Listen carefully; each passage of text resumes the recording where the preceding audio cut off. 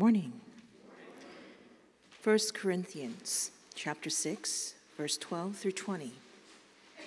Everything is permissible for me, but not everything is beneficial.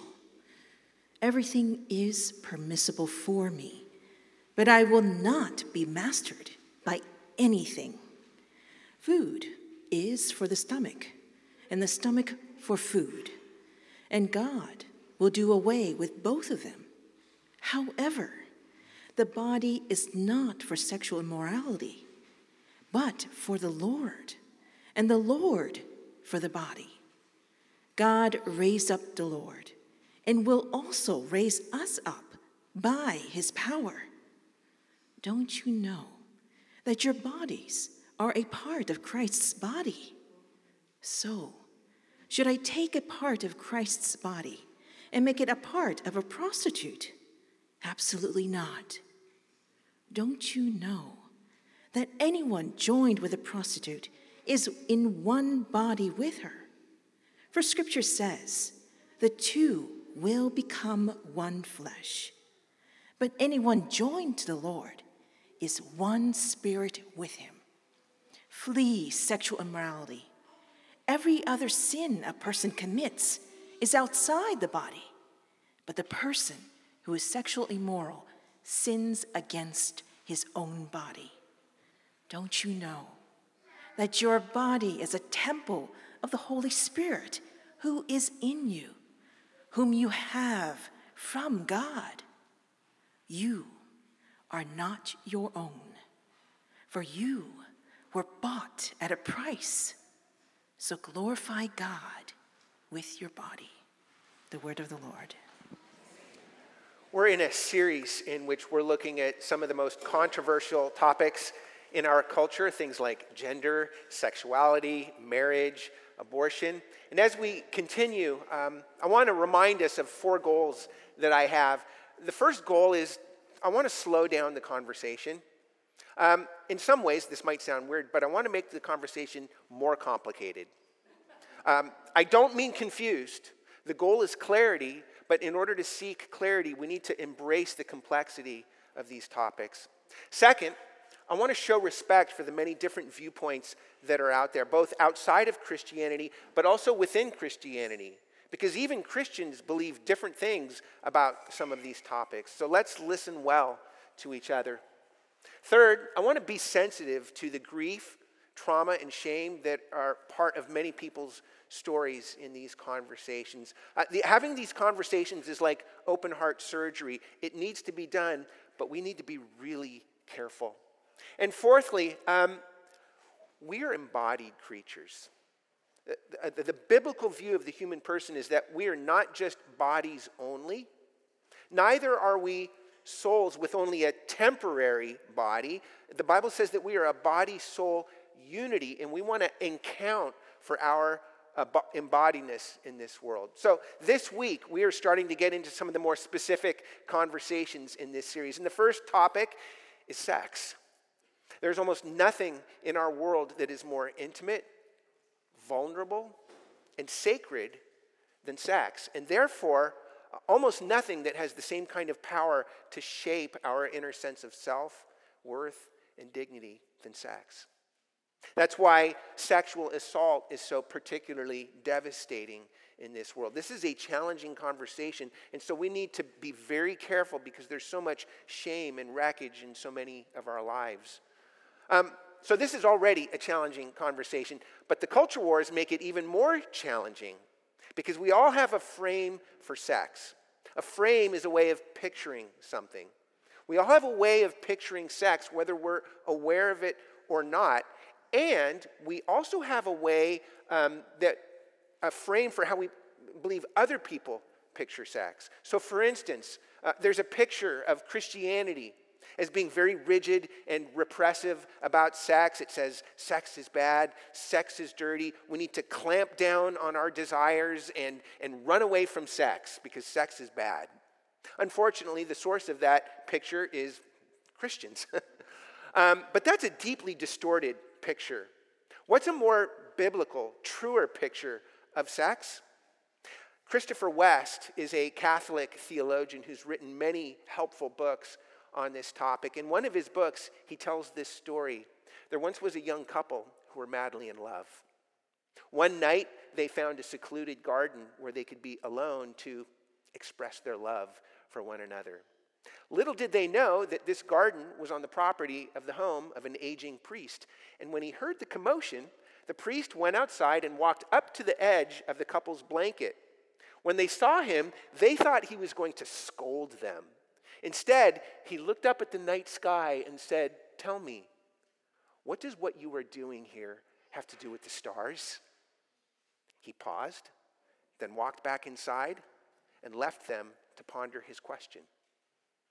What does what you are doing here have to do with the stars? That is a very different picture of sex. What is sex? What does it mean, if anything?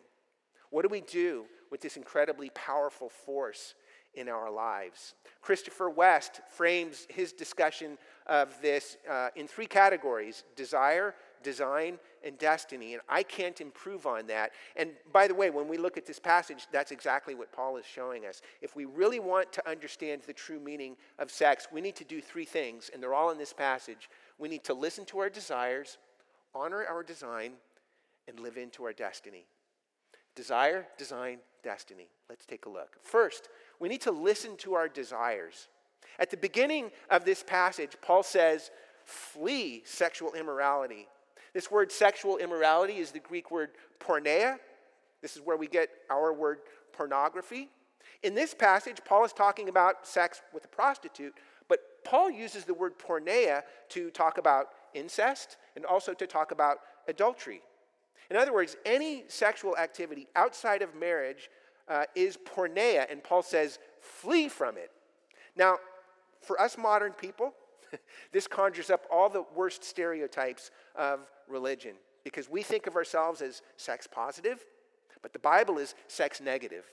And Paul ends up becoming this angry, truculent guy who's warning us away from sex, kind of like Gandalf on the bridge of Khazad-dûm with a Balrog standing behind him saying, "Fly, you fools."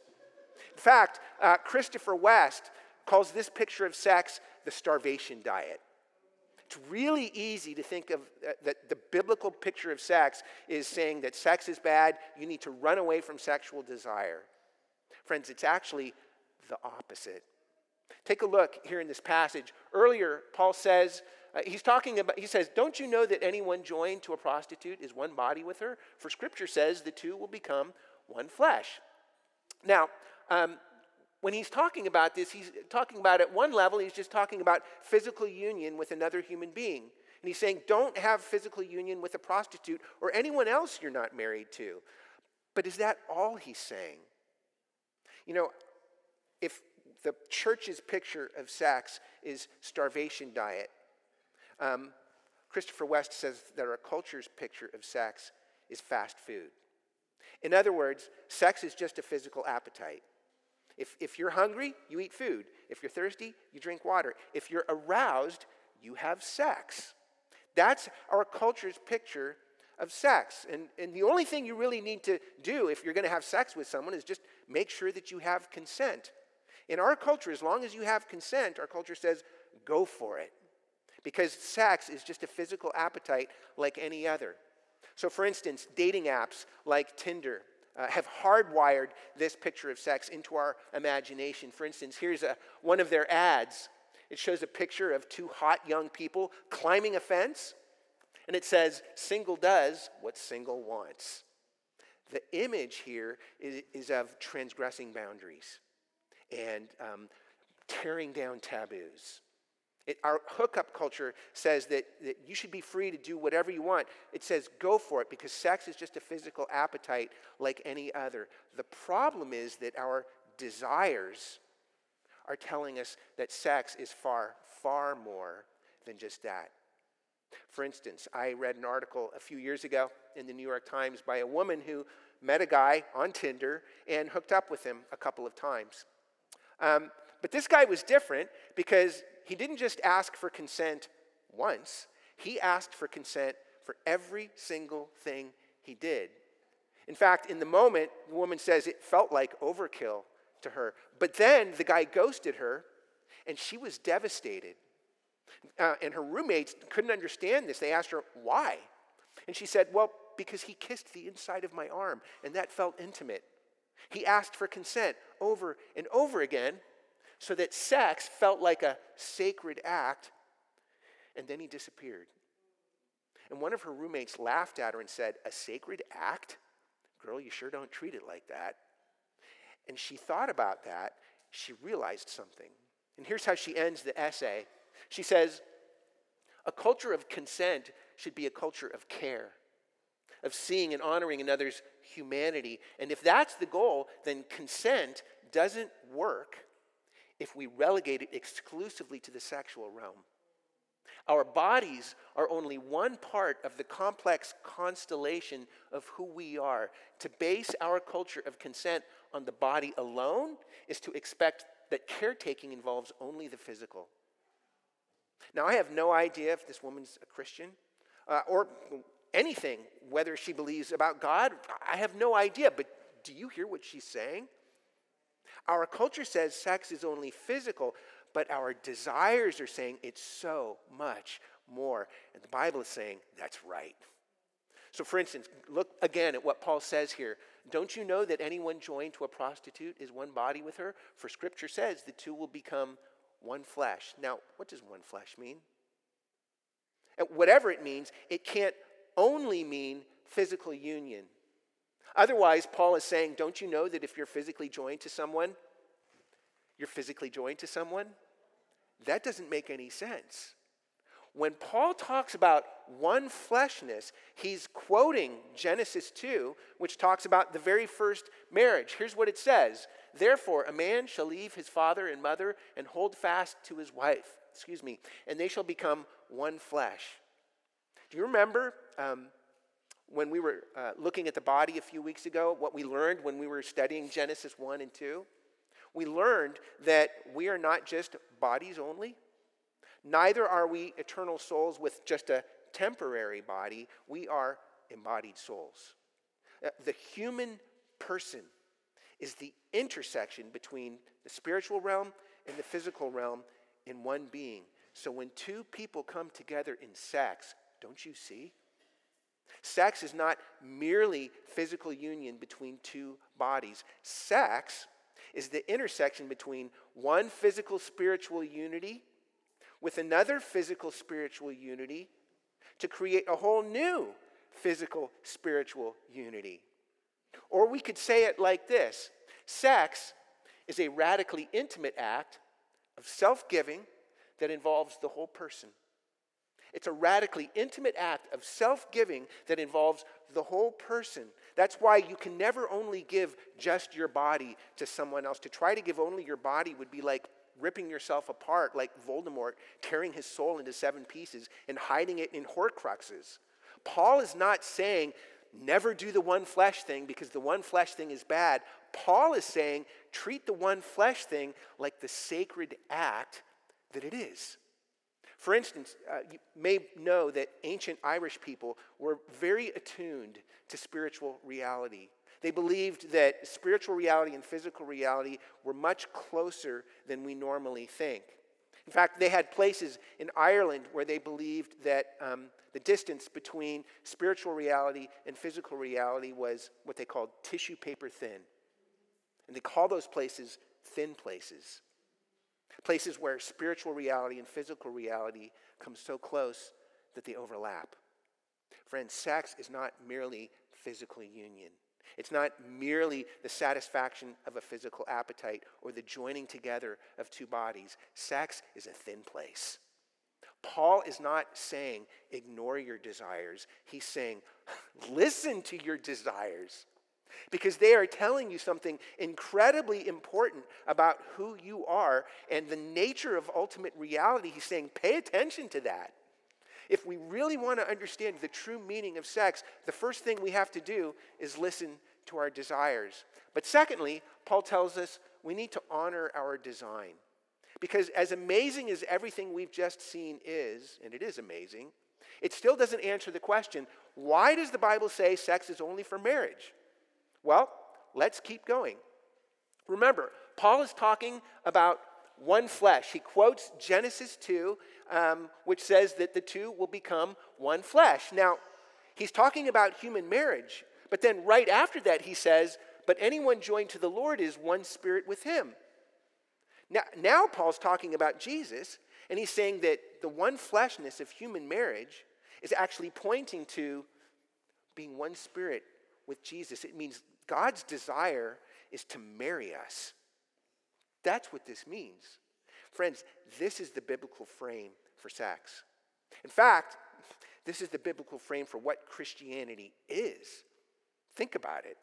The Bible begins with a marriage in a garden, and all the way at the very end, it ends with the marriage of God and his people. At the very end of the book of Revelation, it says the Spirit and the bride, that's you and me, say, "Come, Lord Jesus." The Bible begins and ends with marriage. And then all the way through the Bible, over and over again, in Hebrew scriptures, God calls himself the bridegroom of his people. When you get to the gospel accounts of Jesus' life, Jesus calls himself the bridegroom. It's all through the Bible. For instance, in 2 Corinthians, Paul says, he's talking to the church, he says, I betrothed you to one husband to present you as a pure virgin to Christ. Or in Ephesians 5, he again quotes Genesis 2 where it's talking about one flesh. And he says, this mystery, it's talking about human marriage, but he says this mystery is profound. And I am saying that it refers to Christ and the church.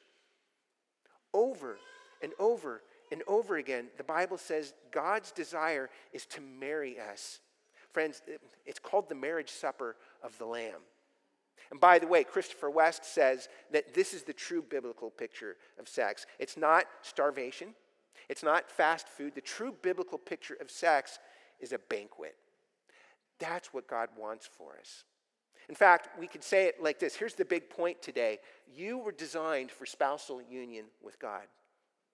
Do you know that's what the message of Christianity is? You were designed for spousal union with God, and not just spousal union, you were designed for exclusive spousal union with God. That's your design. It's what you were made for, to be united to God like this. This is one of the most amazing pictures of Christianity. I mean, do you remember the priest's question? What does what you were doing here have to do with the stars? This is the answer. That means that what we do with our bodies, especially sexually, matters. It's not just some spiritual thing. For instance, right before this, Paul says, the body is not for sexual immorality, but for the Lord, and the Lord for the body. He keeps emphasizing the body. A little later, he says, don't you know that your body is the temple of the Holy Spirit? Your body is a sacred site. When you travel overseas and visit other sacred sites like cathedrals or temples, friends, you will never set foot in a building more sacred than your own body. What we do with our bodies matters. And listen, I understand how weird this sounds in our world, especially for us modern people, because this is a radically different frame or picture of sex. Our culture's frame for sex says that as long as you have consent, you should be able to do whatever you want, because the most important thing is consent. And we think of ourselves as being very enlightened and liberated and progressive because of this. But do you know where our modern ideal of consent comes from? Have you ever heard of the sexual revolution? Some of you might say, oh yeah, that was in the 1960s. No, I'm actually talking about what many scholars call the first sexual revolution. What was that? 2,000 years ago in ancient Rome, women were required only to have sex with their husbands, but men had all kinds of sexual freedom. In Roman society, men could have sex with prostitutes, they could have sex with slaves, and they didn't need consent. They could just demand sex with prostitutes, with slaves. In fact, in the ancient world, prostitution basically was sex slavery.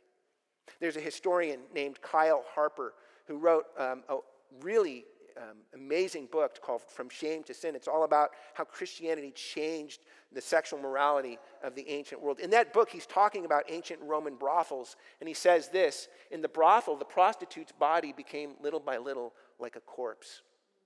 In the ancient world, sex slavery, forced prostitution was everywhere, and it was brutal. There was no such thing as consent, because women and slaves were not considered human persons with dignity and rights and the ability to say no or yes. They had no consent. But along comes the Christian church, and it was basically the first Me Too movement.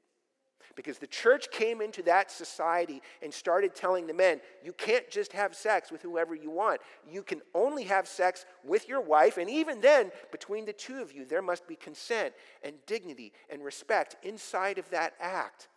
Friends, our modern culture gets its whole vision of personal dignity and consent from Christianity. Christianity literally transformed, it revolutionized sexual morality in the ancient world, so much so that within a few hundred years, forced prostitution was outlawed. We get our modern ideal of consent from Christianity. The problem is our culture has turned it into a license to do whatever we want. We just do whatever we want. In fact, what do we say in our culture? Everyone should be free to live however they want as long as they don't harm someone else. The problem is, when we fail to honor our design, God's design for sex, the problem is we do harm ourselves and others. And not only that, this whole ideal of consent really isn't helping people. It's many scholars, many people are pointing out that, especially for women, people do get hurt. Our modern culture says we should be able to do whatever we want. And when we do that, we do harm ourselves and we do harm others. And by the way, this is not a new problem. It's an ancient reality. I don't know if you noticed at the very beginning of this passage, Paul quotes what was a cultural slogan in the ancient world. Everything is permissible for me. This would have been the ancient version of everyone should be free to live however they want. They had their own slogans. Paul is saying, yeah, that may be true, but not everything is beneficial. He's saying, if you pursue freedom to do whatever you want, you're going to end up harming yourself and others. Not only that, he says, but I will not be mastered by anything. If we just pursue freedom to do whatever we want, then we are going to become slaves of the very thing that we're pursuing. And when we look at our society, we see that, don't we? I mean, sex addiction and pornography are ruining people's lives. Maybe some of yours or people you know. On top of that, consent is an incredibly important ethical guideline. It comes from Christianity. But if consent is our only guideline, many contemporary writers, and a lot of them are not even Christians, but many people are pointing out the reality that if consent is our only guideline, people still get hurt, especially women. So for instance, Liz Brunig is a writer for the Atlantic magazine. She wrote an opinion piece in the Washington Post, I think, a few years ago. She says this, the sexual revolution, and she's talking about the 60s here. She said, the sexual revolution made a vast number of previously unavailable sexual choices available. But if we believe that consent itself is the only qualification for a sexual exchange to be good and free, then the most powerful people will always have the upper hand. Do you hear what she's saying? Listen, have any of you ever been in a situation where technically there was consent, but something about it didn't feel quite free, and nothing about it felt good? Listen, the last thing I want to do is exacerbate the shame and brokenness that so many of us feel in this area of our lives. One of the best things about the modern sex positivity movement is that it is motivated by a desire to remove shame from our lives. That motivation is good. But the strategy of unfettered sexual freedom can never heal our shame. And on top of that, it can never really give us the fulfillment that we're really seeking in sex. Where can we find the healing and the redemption and the fulfillment that we're looking for? Well, that leads to our last point. We've seen that we need to listen to our desires. We need to honor our design. But last, we need to live into our destiny. Here's the question. If God's destiny for us, if God's destiny for us is rapturous, ecstatic, intimate union with God, and it is, then what does that mean for our lives today? This is such an important question that in the weeks to come, we're actually going to have a whole sermon on marriage and a whole sermon on singleness. And in fact, I know that I haven't even talked about purity culture today, which I'm sure many of you grew up with that. We'll talk about that more as we continue. But this morning, let me just briefly try to address a few different situations. First, if you're exploring faith in Jesus, it's easy to think, okay, if I become a Christian, then all this stuff about my life has to change, including the fact that, I can't have sex now? What if I don't like that? What if I don't agree? What if I don't understand? When I became a Christian, I was 30 years old. I did not grow up going to church. I had no idea what the church taught about this. And I still vividly remember the first time somebody explained the Christian sex ethic to me. No sex outside of marriage. I was like, what? That made no sense to me. So if you struggle with this aspect of Christianity, believe me, I get it. But here's the thing. When you marry someone, you give up your personal freedom to that person. And you do it gladly. Why? Because you fell in love. And now your desire to be with this person means more to you than your desire for personal freedom. And so you gladly reorder everything in your life to be with this person that you fell in love with. It's the same thing with Jesus, only more so. In this passage, Paul says famously, "You are not your own, for you were bought at a price." You're not your own. Our culture says you belong to yourself. Jesus says you're not your own. Listen, friends, if the only way that you will give yourself to Jesus is if you are able to retain sexual freedom in your life, then you're not really giving yourself to Jesus. Jesus isn't really your Lord. He's not really your lover. Sexual freedom is. You are going to give yourself to something in this world. And whatever you give yourself to is going to have mastery over you. And if you give yourself utterly like that to anything in this world other than Jesus, then it will enslave you. Jesus is the only Lord, and he's the only lover that died in order to make you his own. So if you're exploring faith, I would encourage you, ask the questions. Ask the hard questions. We want to be a church where those questions are on the table. And yet, at some point, you are going to have to wrestle with the ultimate question, which is Jesus Lord or not? Because if he's not Lord, then none of these other questions matter. But if he is Lord, then you can trust him with all the other questions. Second, many of us have parts of our lives that are broken.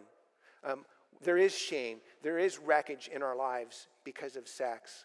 And having these conversations is painful. I understand that. And again, I want to be so careful here. But for many of us, it's very easy to let the shame and the wreckage and the brokenness kind of define us and write the story of our life. When Paul says that you were bought at a price, friends, that's the language of redemption and healing. Because on the cross, Jesus was ripped apart so that he could be one flesh with you. Our lives, sexual brokenness and shame can rip us apart, but Jesus was ripped apart so he could be one flesh with you. On the cross, Jesus gave up his independence because he wanted to be with you. He wants to marry you. So he was literally nailed to a cross so that he could be one flesh with you. Jesus lost his dignity. He was stripped naked so that he could clothe you with a robe of honor and beauty. And on the cross, Jesus gave his consent to the ultimate assault and violation of his own body so that he could redeem your body, heal your shame, and make you his own, beautiful, precious, and beloved.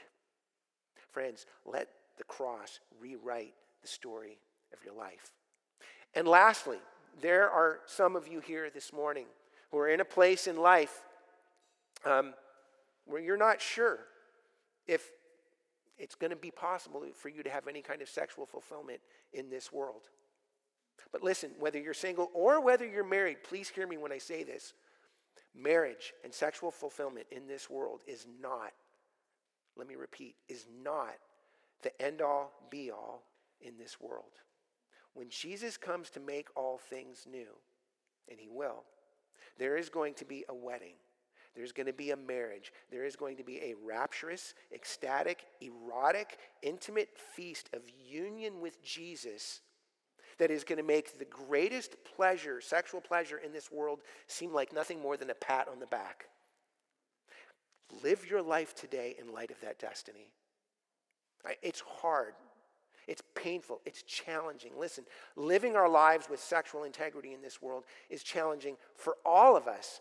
Oftentimes, it's going to mean saying no to a desire we have right now in order to say a bigger yes to our deeper desire for Jesus. Sometimes, maybe even many times, living like this is going to be painful. It's going to be challenging because healing brokenness is painful. If you've ever been to physical rehab, you know exactly what that means. But there is a love and a joy and a beauty that pulls you through the pain. Let me close like this. The Divine Comedy is a long poem by a guy named Dante Alighieri. It's all about a guy who goes through hell, then purgatory, before he finally winds up in the very presence of God. And as he's leaving purgatory, in order to get out of purgatory and get into the presence of God, he has to walk through a wall of fire. And as soon as he sees this thing, he's like, no way. But his guide is a Roman poet named Virgil. And Virgil says, hey, Dante, if you walk through the wall of fire, you'll get to see Beatrice. Beatrice was the love of his life. She died when he was young, but he's never forgotten her. He's never gotten over her. And he thinks, if I could just see Beatrice again. In fact, at the very mention of her name, he calls it the name that ever blossoms in my mind. As soon as he hears her name, he's in the fire. But as soon as he steps foot in the fire, he says it was so hot that he would have jumped into a pool of molten glass just to cool off. That's how hot it was. And he doesn't know what he's going to do, and he doesn't really even want to go forward. But Virgil is ahead of him, and Virgil keeps egging him on, saying, hey, I can almost see Beatrice now. I can almost see her eyes. Come on, Dante. So he keeps walking through. It's his desire to see the love of his life that pulls him through the fire. And when he finally does get out of the fire and sees Beatrice, she's even more beautiful than he remembered her. He can't take his eyes off of her. But Jesus is there, and Beatrice can't take her eyes off of Jesus. And the more Dante gazes into Beatrice's eyes, the more he sees Jesus reflected in her eyes. And he says, 1,000 desires, burning hotter than any flame, bound my eyes to her shining eyes, which were fixed on Jesus. His love for Beatrice was really a deeper love for Jesus. Her beauty that he was so attracted to, it was really Jesus' beauty that he was looking for. His desire for Beatrice was really an even deeper desire for Jesus. Friends, listen to your desires. Because the more you listen to them, the deeper and the longer you listen to your desires, the more you will realize that they're pointing you to Jesus. Honor your design. You were created, you were designed for intimate, exclusive spousal union with God. Honor that design in the way you live your lives. And lastly, live into your destiny. There is a greater desire, a greater marriage waiting for us when Jesus comes to make all things new. And yet, living in this world, following Jesus in this world, oftentimes is going to feel like walking through a fire. It's going to be hard and painful and challenging. But not only is Jesus waiting for you at the end of the fire, he's with you in the midst of it right now. Let his love pull you through. Would you pray with me? Abba, we praise you this morning. Our merciful Father, our beautiful Father, our gracious Father, our husband, our spouse, our desire, our love, our ecstasy, our intimacy, our rapture. Lord Jesus, you are everything we've ever been desiring in this world. And we praise you and thank you that you created us, one another, to enjoy and experience sexual union in this world as a living embodied picture of the spousal union that we're going to have with you. So we pray this morning that you would help us to live into that destiny, to honor our design, and Holy Father, to listen to our desires so that we might have a truer biblical picture, a truer picture of what sex really is, not something bad or dirty that we need to run away from, but something beautiful and glorious that we can run to. And Lord, for all of us here this morning who have shame or brokenness in our lives because of this, for all of us who we're not even sure what the future holds for us, or if there's any future in this world for us sexually, Lord, I pray that you would help us to fix our eyes more and more to Jesus. Because there is a marriage, there is a wedding, there is an intimacy that is waiting for all of us who follow Jesus. And we look forward to that, Lord. And we pray that you will help us to set our hearts and our eyes on that. For we pray all of these things in Jesus' name. Amen.